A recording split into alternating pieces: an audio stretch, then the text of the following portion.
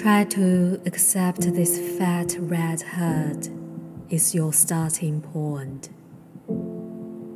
In the way a pen must be put to paper in one particular spot, then move beyond the gloppy flap of blame and past the monosock of pen. Change the subject before it's too late.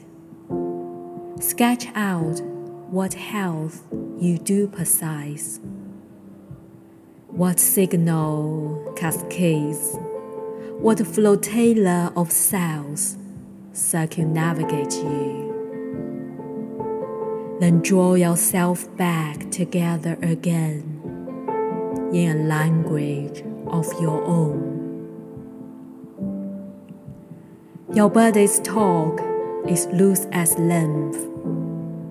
It will have you open out as a tray, or snake up on pen as assassin, sidekick, or wolf.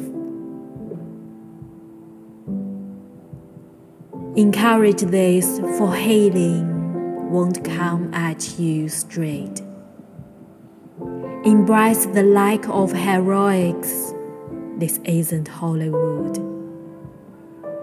It's you in a plot that may or may not resolve.